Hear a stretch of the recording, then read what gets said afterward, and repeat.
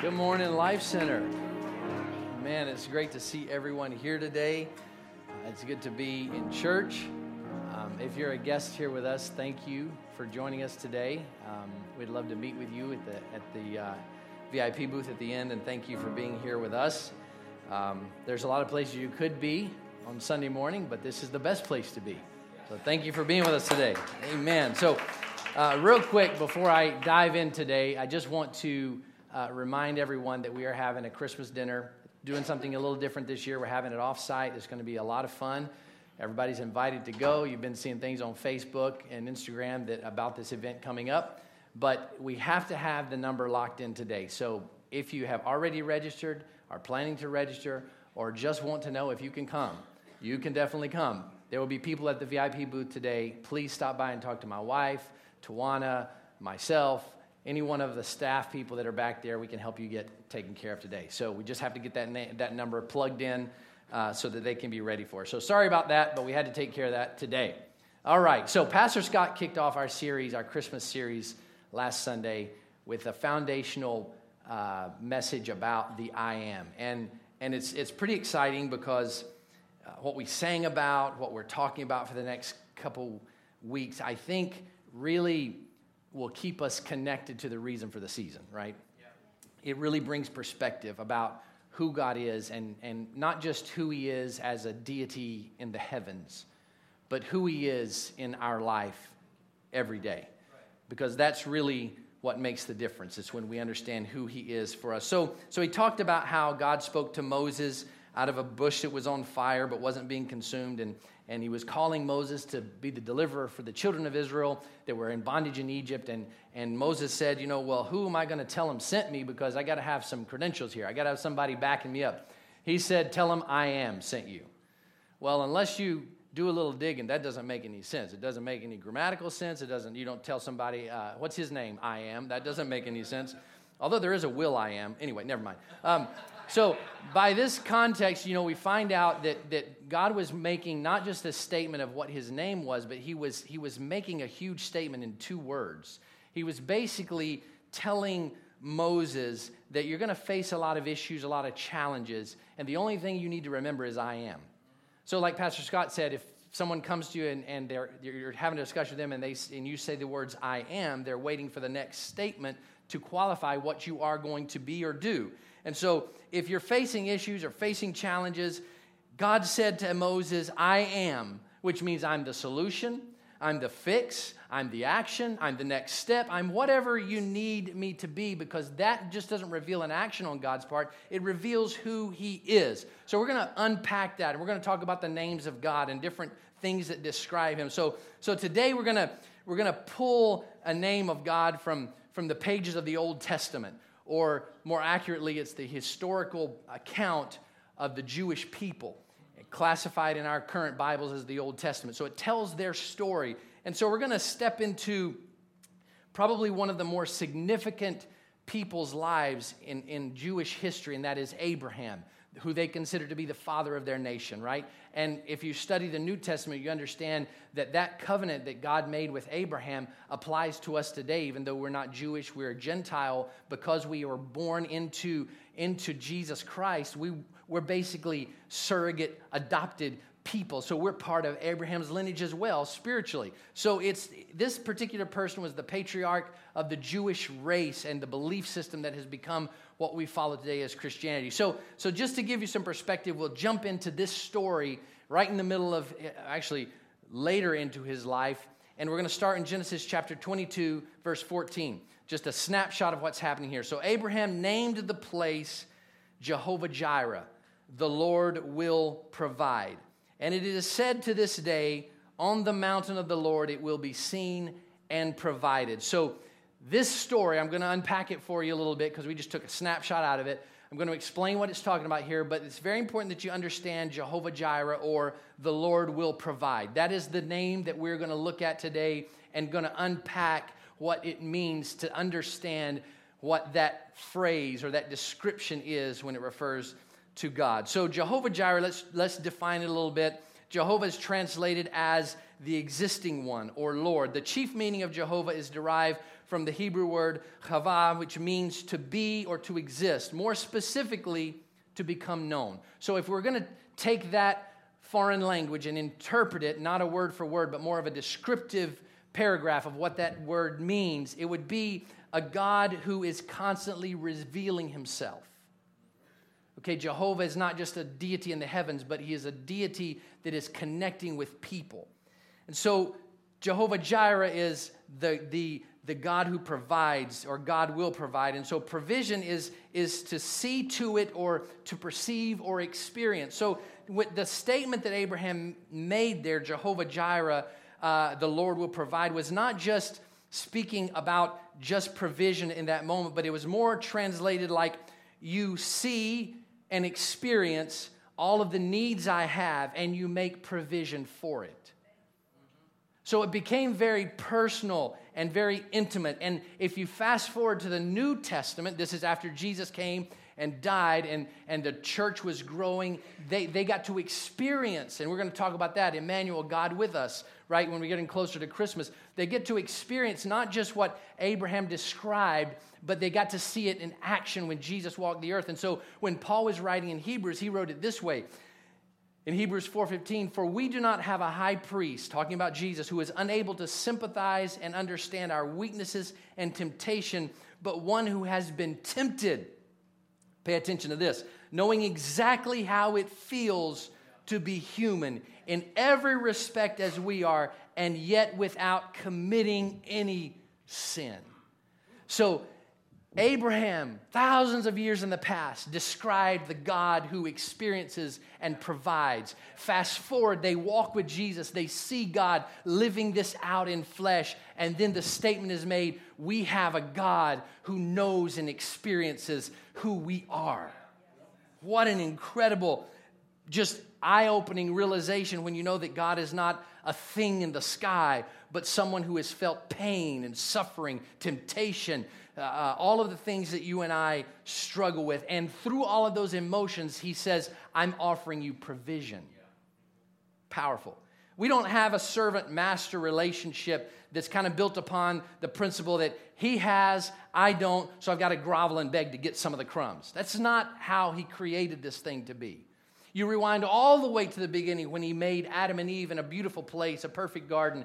The Bible says that God would come in the morning and the evening and just spend time with them, commune and be present. So the Bible describes this instead of a Lord and servant relationship, it's a father and child relationship. And I mean, unless you're just something desperately wrong with you, and we probably should talk after, I need to get you connected to some serious counseling. If your child needs something as a parent, you just have this natural drive to provide.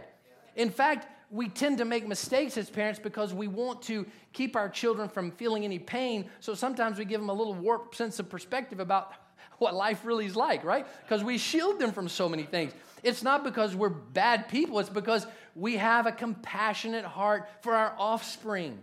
And so it's hard to be the disciplinarian, but you know that that's going to make them into a better person, so you suffer through so that you can give them good gifts, right? That's the comparison that the Scripture uses when Jesus was talking about the Father. He was talking about this relationship. And so it's important to understand when we talk about the God that will provide, it's not a God in heaven and we're humble servants on earth. It's a relationship of father and child.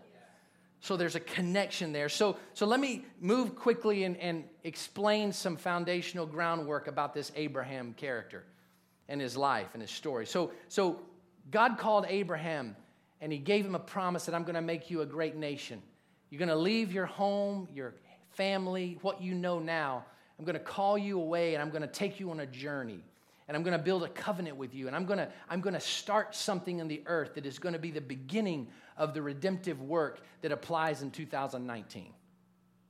Pretty amazing. All of this is a journey. And Abraham was a person that God picked. So it was a journey of miracles. It was an establishment of covenant between God and man. And there were moments in Abraham's life that were so significant. They just impacted his world and the world around him. And God began to bless him. He said, I'm going to make you a great nation. And he began to bless him with wealth and land. And he just grew and grew and grew in abundance. But there was a major barrier with this promise. I mean, you can't be the father of anything if you don't have children. Right? You kind of have to have offspring to be the father of something. And so Sarah was barren, his wife was barren, they couldn't have children. So, okay, God, I'm tracking, I'm on this journey, we're going somewhere, you're blessing me, I'm having these covenants and all this great stuff, but hello, how about a child? Right? Kind of hard to create a lineage without something that's following. So time passes, Abraham was old, Sarah was old, and then God visits them and a promise comes that they're going to have a child, and 25 years have passed since Abraham took off on the journey, and now Sarah's expecting a child. The promise has finally come. So this long period of time there, and they're old, and they're having a baby. I think they're 100 years old and about to have a baby. Now, that's just weird, right? So all this is happening, and fast forward some more. The child is born. The promise, Abraham is like, it's finally here. God did not lie. He stayed true to his word. It's amazing. And then something happens. Something big happens. I have it in my notes as the big ask. God has a question for Abraham, and we'll fast forward to a few verses. Genesis chapter 2, it says this, sometime later. So Isaac's born sometime later. God tested Abraham. God tested Abraham. He said to him, Abraham, here I am, he replied. Then God said, take your son, and I love the way this is written because God is highlighting the emphasis of the ask. He says, take your son, your only son, whom you love, Isaac, just to be clear, the only one you have, right? Take that one and go to the region of Moriah, sacrifice him there as a burnt offering on a mountain I will show you. Clearly it was the pizza talking. Context, you got to understand that in those days, the sacrifice was the way of worship. The physical shedding of blood was the way of worship. That's how it was done. That was the known way. That was the established method. So this was not foreign to Abraham. He sacrificed often to God according to the cultural and the connection, and following the rules of the day. So he knew this. But here's the challenge. You also have to understand that obviously offering your only child on an altar is like bizarre. The only people that did human sacrifices were the heathens that worship false gods. I mean, what are you doing? I don't understand this. But yet there was some connection with Abraham and God that was so strong that it didn't seem to be a blip on Abraham's radar other than, yes, I'll do what you've asked me to do. And so to give you a little more perspective, historically, the Bible doesn't exactly explain this, but historians have studied and they figured that Isaac is in his 20s when this has happened. He's not a little kid. So talk about close to your promise, right? Okay, so I've had a son, great. But now I got to get him to where he can have children of his own, right? So you've got to protect him and keep him growing and make sure everything's okay. And then now God's asking this when the guy is almost to the age of marriage, and he's almost to the age of childbearing himself, fathering a child, and God is asking, basically, give me Isaac back. What a big ask. And so he launches on this journey. According to Scripture, Abraham doesn't hesitate. He packs up. He leaves the next morning. They're heading on the journey. Isaac's with him. He's used to this. He's sacrificed with his dad many times before. He says, hey, Pops, just one question. We got everything we need except the animal we're supposed to sacrifice. What are we doing about that? And I love what Abraham says. He says, listen, son, God himself will provide the lamb for the burnt offering.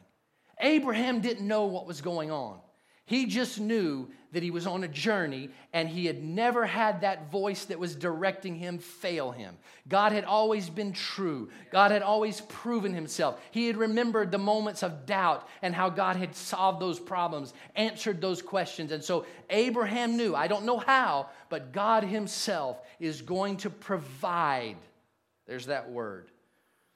Abraham, everything that he dreamed of, all of his promise, his life, his legacy was on the line. And without hesitation, he moved forward because he trusted that God was going to provide the answer. Quickly, they get to the place, they build the altar, they put the wood on the altar, and Abraham starts putting Isaac up on the altar. I don't know how this all transpired. We just get snapshots through the Scripture. But at some point, it was to the point where, I envisioned the guy laying on the altar, dad with the knife in his hands. It's kind of a morbid scene, but what if that's how it came? And then God stops the whole thing and says, you know what? That was a test. And you aced the test. And right over there in the corner is a nice big ram that's tangled up in a thicket.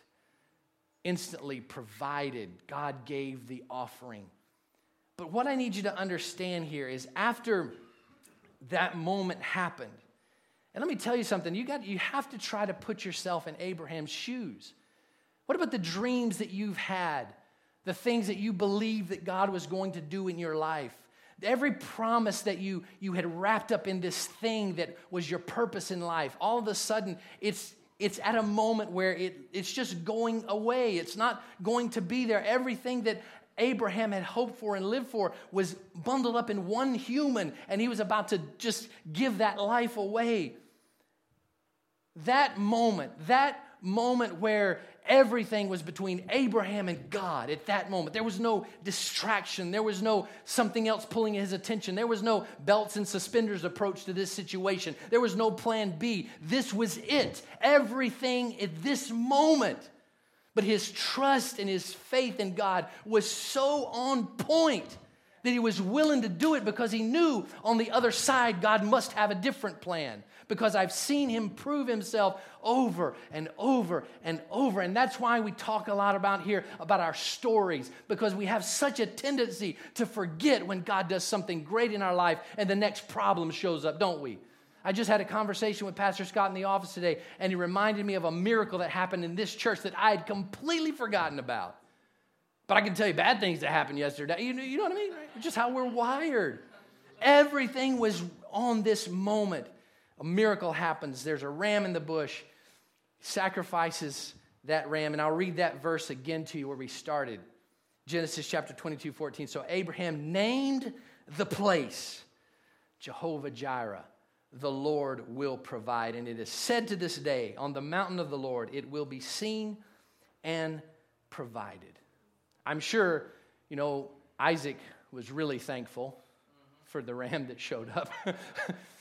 But I can't imagine the relief that Abraham must have felt to know what God had provided. Here's the thing I find interesting. Abraham did not name the place the Lord has provided. And I'm married to a grammar teacher, so she explained this in great detail to me. That the Lord has provided would have meant that up to that point, that snapshot in time, provision was made. Right? And it would have been fair for Abraham to say that, right? Because in my mind, the only thing that would have been going on in my life at that moment was that event. And to see that God provided that solution, that would have been God. I would have come home and told my wife, the Lord provided today. That would have been, but he didn't name it that.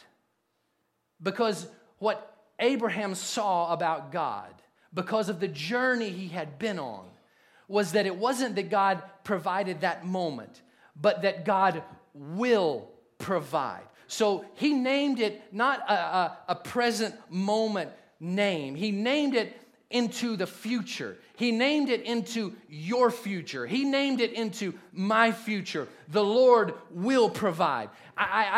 We often refer to Jehovah Jireh as provider, or just that one statement. But when you break it down and you understand the true content of that interpretation or translation is the Lord will provide, it is an ongoing promise, and it is a promise of fact. It's not optional. It's not he might. The Lord will provide. And so that place in time, that snapshot in time, because of a 25-year journey that this man had been on, he spoke into the future and said, anybody following me from this point on, you need to know that our God will provide.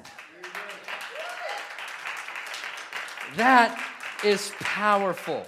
It doesn't matter what you're facing. It doesn't matter if your hope is crushed. It doesn't matter what may have been. It's not the Lord that provided for someone else. It's the Lord will provide for you right in your situation. That is incredible. But there's a caveat here I want you not to miss. Abraham did not name God Jehovah Jireh. he named the place Jehovah Jireh. And to further describe that description, on the mountain of the Lord it will be seen and provided is a statement that, according to the word, is present to this day.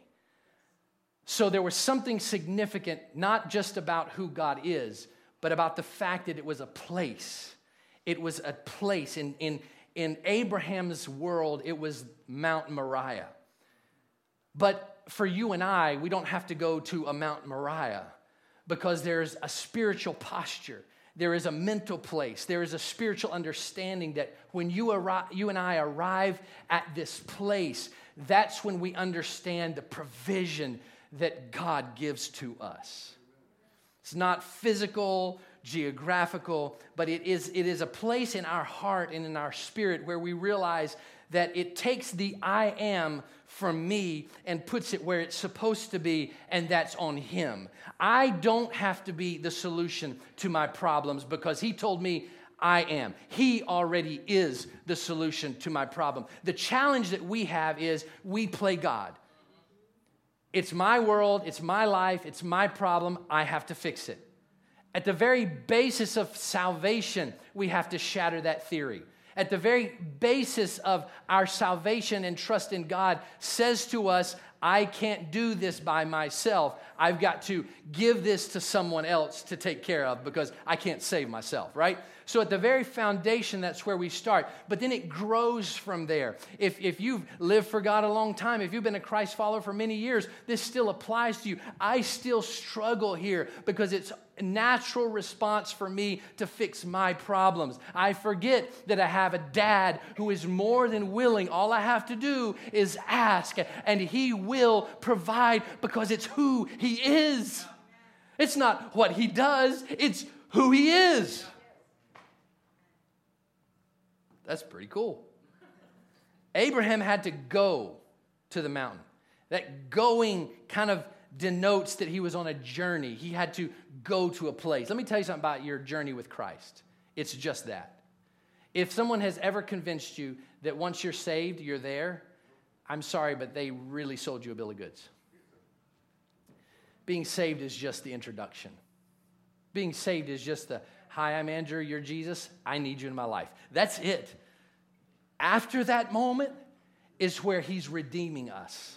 After that moment, I'm living a life. I didn't have a conversion. I am living my conversion now. When I was working on this message, I was living my conversion because part of me is fighting this because I'm in control. And he's like, no, you weren't. I'm in control. Let me be your I am because I can provide in ways that you don't know how. So I'm fighting this. I'm struggling against this. But he's telling me, I have a plan. Just let me do it. This place that I'm talking about, this place that Abraham named, is not a physical mountain in Moriah. It's a position that we come to that says, I'm not the answer. He isn't just part of the answer. He is the complete solution to the problem.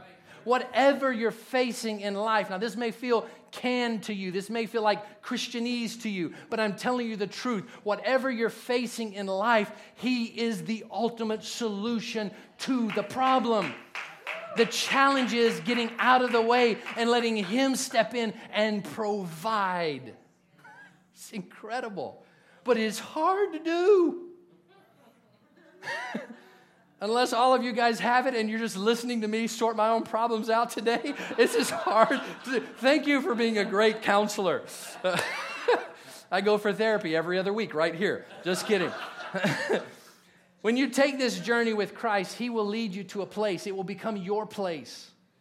The thing about Abraham's journey to Mount Moriah is Isaac was there, but this was no one else but God and Abraham.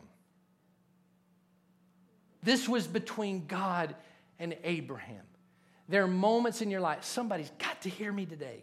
There are moments in your life where you got to push everybody else away. Just you and God. And he will show himself to be the provision that you need. As long as I depend on my bank account a little bit, as long as I depend on my wife a little bit, as long as I depend on my friend a little bit, there's a little space of me that God doesn't own. And it says that God tested Abraham. Go read Genesis chapter 22 and chapter 23. At the end of this, God says, you know what, Abraham? I realize now there is nothing between you and me. Just us. That's the place. That is the place. That is why it's called, the place is called the Lord will provide. The place is called Jehovah Jireh. You have to get to the place. Not just a nice idea. You've got to get there. You have to go on this journey. You have to let him walk with you when you're trying to work through your Christian life and you're following Christ and you're letting him pull things out of you that you know don't belong there. Those attitudes, those words, those thoughts, those actions, pulling those things out of you. You're learning how to, we've gone through last series about how to be a steward. We're letting God into every area of our life, into the way we manage our budget, the way we live every part of it, because God wants to take you on a journey to that place where he becomes your provider. And let me tell you something. If you study Abraham's life, you'll find this guy didn't lack anything. He was wealthy, wealthy, wealthy. We serve a God who sees and experiences our needs and provides accordingly. This is personal. It isn't the same for everyone, but it is a promise for everyone. It takes trust and it takes obedience. Moving quickly, provision. Provide is to make available, to furnish, to supply, or equip. God is inviting you and I to a place where he becomes our provision. Or whatever we need, he is the answer, the solution. It's a place where the Holy Spirit empowers us to trust without hesitation. God asks it, we do it, because we know he's proven it over and over and over that he's always going to provide. What does provision look like? What does it look like? We talk about provision, we automatically think of material things. At least I do. Think of food and finances and things that need to be provided, right? When I provide for my family, I provide those things. But we've also come to realize that as a husband, as a father, I don't just provide a place to live and food to eat, right? Who's loving them? Who's giving them words of affirmation? Who's mending the relationships? Who's guarding their hearts and minds? The role of the father is big. Provision is huge. The simple stuff, when I say simple, easy to wrap our head around simple. The easy to wrap our head around stuff are the things that are tangible. But what about the intangibles? And that's what God is telling us. It's more than just give your 10% or give in the offering or give a gift to someone who needs it. It's so much bigger than that. And when he looks at us through the eyes of provision, it's every part of our life that has need or is lacking is the area that he can be the Lord that will provide. A broken relationship. I don't want to ask for hands, but every hand would probably go up, both hands, maybe even a foot. Everybody has broken relationships in their lives. Relationships that used to be good that you realize, you know what? There's a breach. It's never going to be healed. It's done. There's pain. I can't go back. It's not going to ever put together. It's never going to mend. It's never going to be what it used to be. Here's what I have to tell you today. The Lord will provide. He will provide the right words to say. He'll provide a supernatural ability to forgive that you can't do by yourself without the Holy Spirit.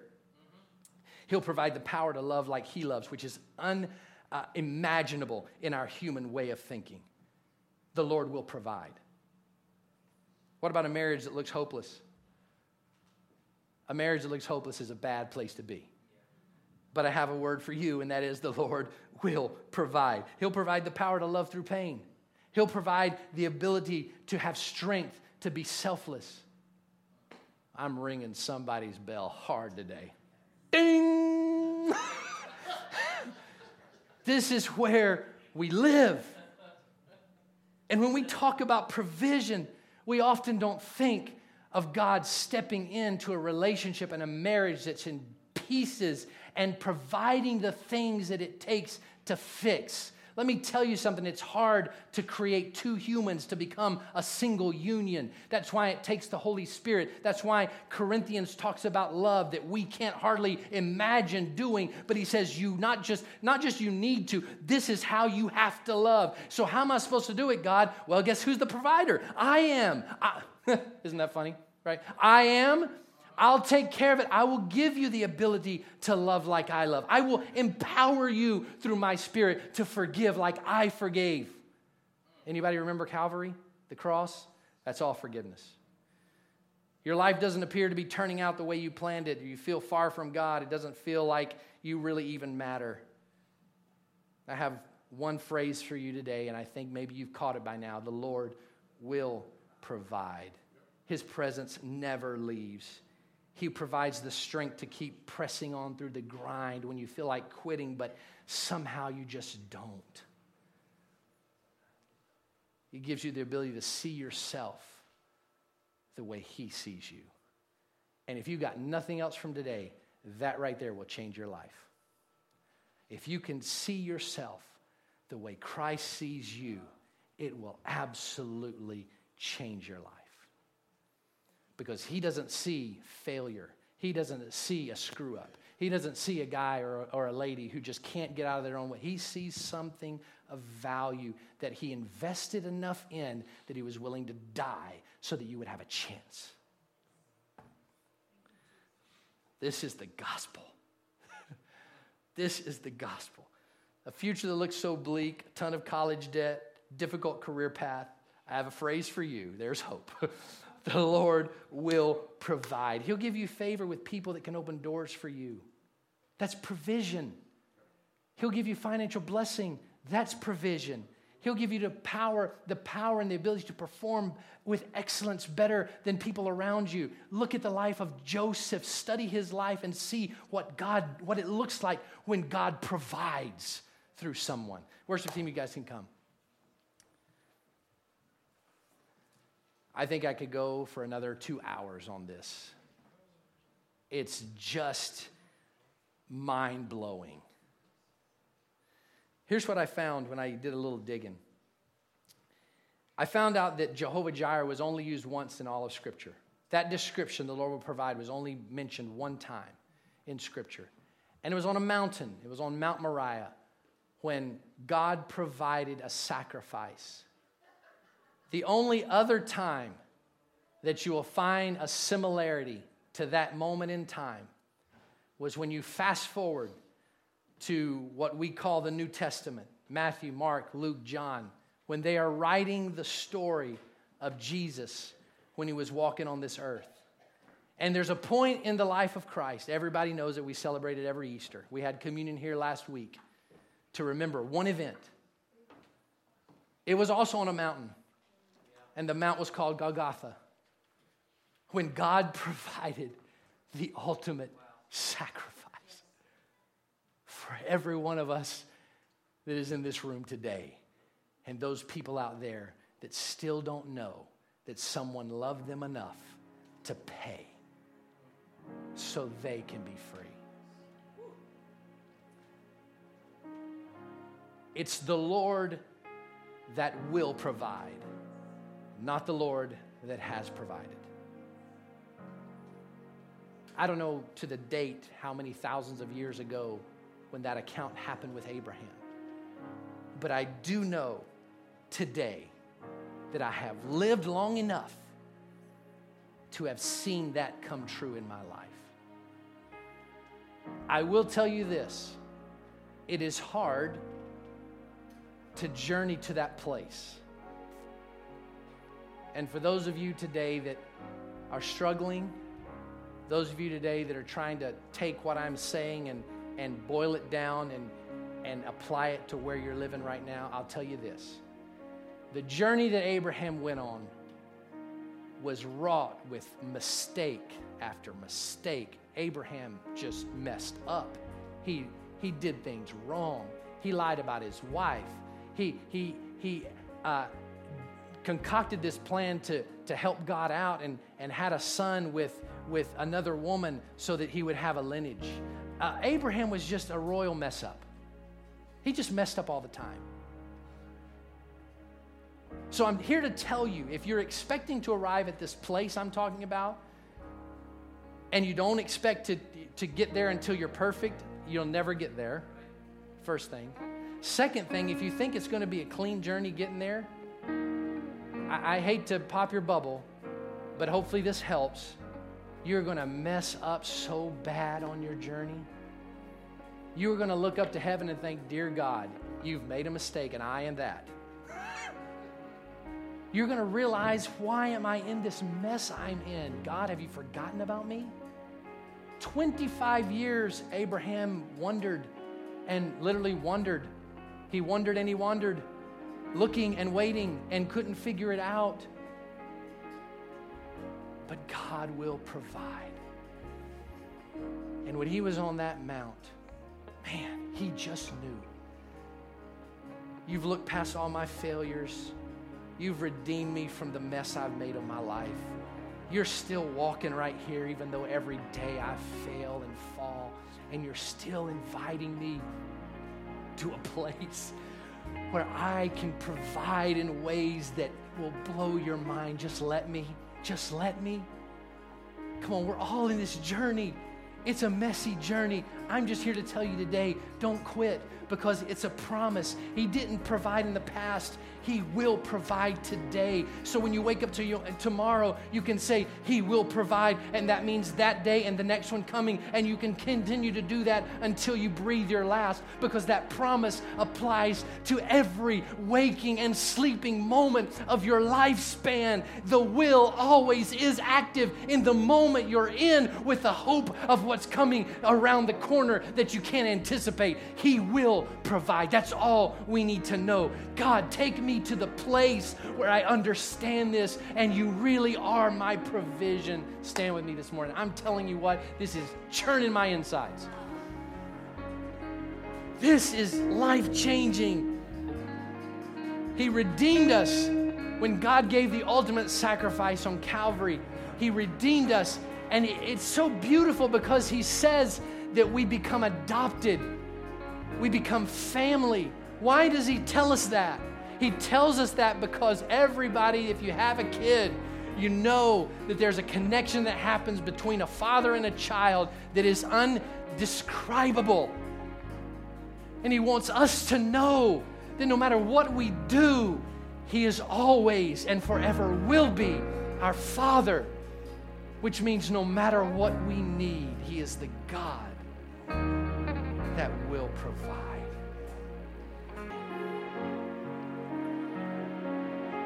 Thank you for your blessing. Thank you for the hope of what this season really is. Our King has come. In Jesus' name, amen. Thank you for being here today. Please, if you're planning on being with us at our Christmas dinner, please come see us at the back. We'll get everything taken care of and signed up. God bless you. Have a great week.